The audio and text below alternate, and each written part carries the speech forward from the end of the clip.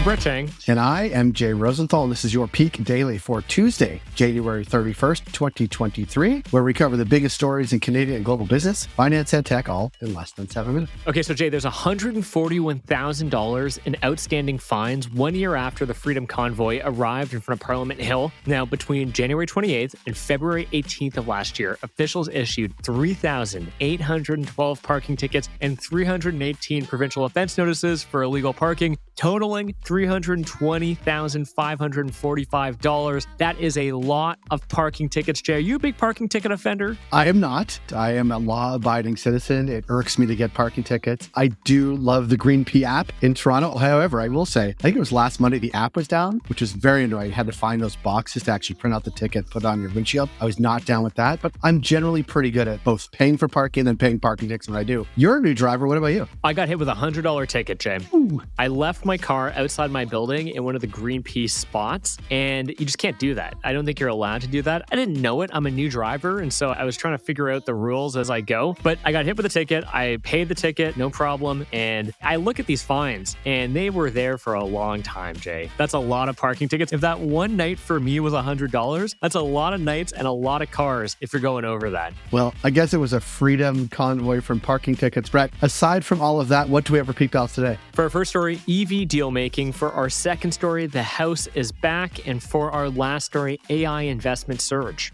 For our first story, the corporate world of legacy car makers is embracing the future of electric vehicles. We haven't talked about EVs in a while, Brett, but are they definitely still hot? Definitely. Okay. Still hot, Jay. After 2 decades of negotiating an uneasy alliance between Nissan and French automaker Renault, the companies have found common ground. Renault will give up some of its Nissan shares in exchange for Nissan's expertise and investment in its EVs. After bailing out Nissan in 1999, Renault had built up a 43% stake in the Japanese car maker. The new deal will see each company hold 50% of the other and grant Nissan new voting rights as Renault. In other words, a say in its decision-making. And here's why it matters. So 2023 will bring in new EVs from brands like BMW, Audi, Jeep, and Ford, not to mention an all-electric, I know you're going to like this one, Jay, DeLorean to take us back to the future. Now, settling a years-long dispute aims to set up Nissan and Renault to join forces and take a larger share of the EV pie. From a consumer standpoint, analysts expect the market to enter a shakeout phase in which more competition means shorter wait times and lower prices. But not everyone's on board. Toyota's CEO, a longtime skeptic of electrification, is stepping down, admitting that he belongs, quote unquote, to the older generation when it comes to things like EVs. Toyota's new boss, meanwhile, says EVs will be a part of the picture going forward. I feel a little attacked when you say the older generation, Brett, but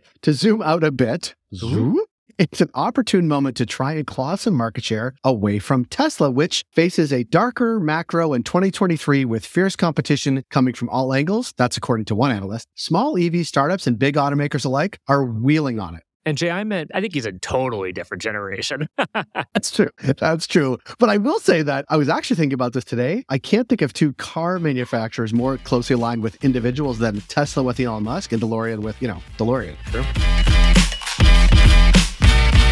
For our second story, think your Sunday scaries are bad? Peak Pals, members of Parliament returned to Ottawa after a 6-week winter break with enough on their plate to keep yours truly hiding in bed. Jay, that's pretty nice, a 6-week break. But what are they going to be up to now in Parliament? I'd like a 6-week break. Let's just start there. But Parliament's return kicks off a consequential year that will have far-reaching impacts on the economy, with healthcare, cost of living, and high-stakes spring budget set to dominate the agenda, this according to Politico. And here's what's on their radar. So to start, healthcare negotiations. The federal government and the premiers are working towards a new deal on healthcare funding that could shake up our kind of collective healthcare system. Next, spring budget time. The government is under pressure to use the next budget to compete with massive new spending set aside by the Biden administration for infrastructure and clean energy through the Inflation Reduction Act. And speaking of the Biden administration, President Biden will actually be visiting Canada with pressures mounting to strengthen Western ties and boost energy and battery supply chains to compete with China and stimulate what many believe is a slowing economy. There are also investigations. A report on the Fed's use of the Emergencies Act is due in February, all while the opposition grills them over their extensive use of McKinsey consultants. And lastly, it's Parliament, and so we're talking bills. Proposed legislation covers firearm use, Bill C-21, control over internet giants, Bill C-11, and funding childcare and early learning programs in Bill C-35. Meanwhile, there are also 3 bills before the House that would enact new environmental protections, reform the Official Language Act, and create a public complaints Compliance and Review Commission to oversee the RCMP and the Canada Border Services Agency, this all according to CBC. And here's why it matters. The government has about a year to move the needle on the most pressing issues affecting Canadians and the economy, all with the looming risk of a federal election should the supply and confidence agreement between the NDP and Liberals fall apart.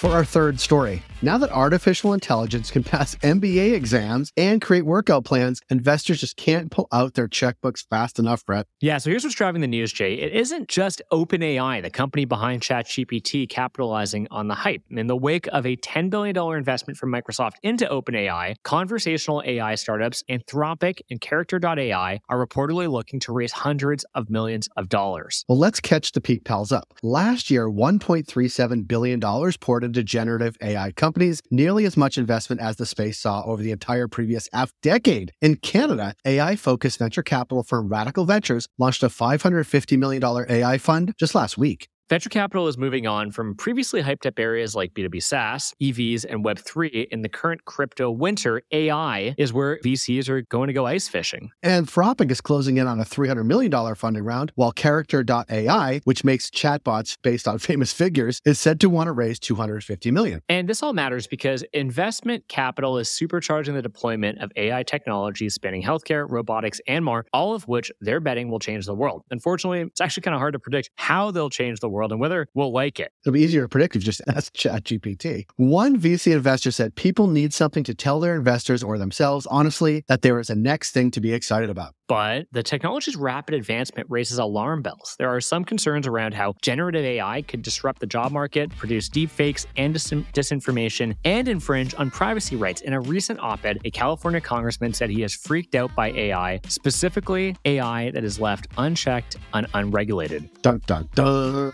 Peak Pals, thanks for making us the most listened to business news podcast in Canada. If you got a second, why not follow this podcast on your app of choice and leave us a review. And if you want more Peak, make sure to subscribe to our daily newsletter at readthepeak.com. Thanks, Brett. Have a good day, Peak Pals. When you give me shockwave.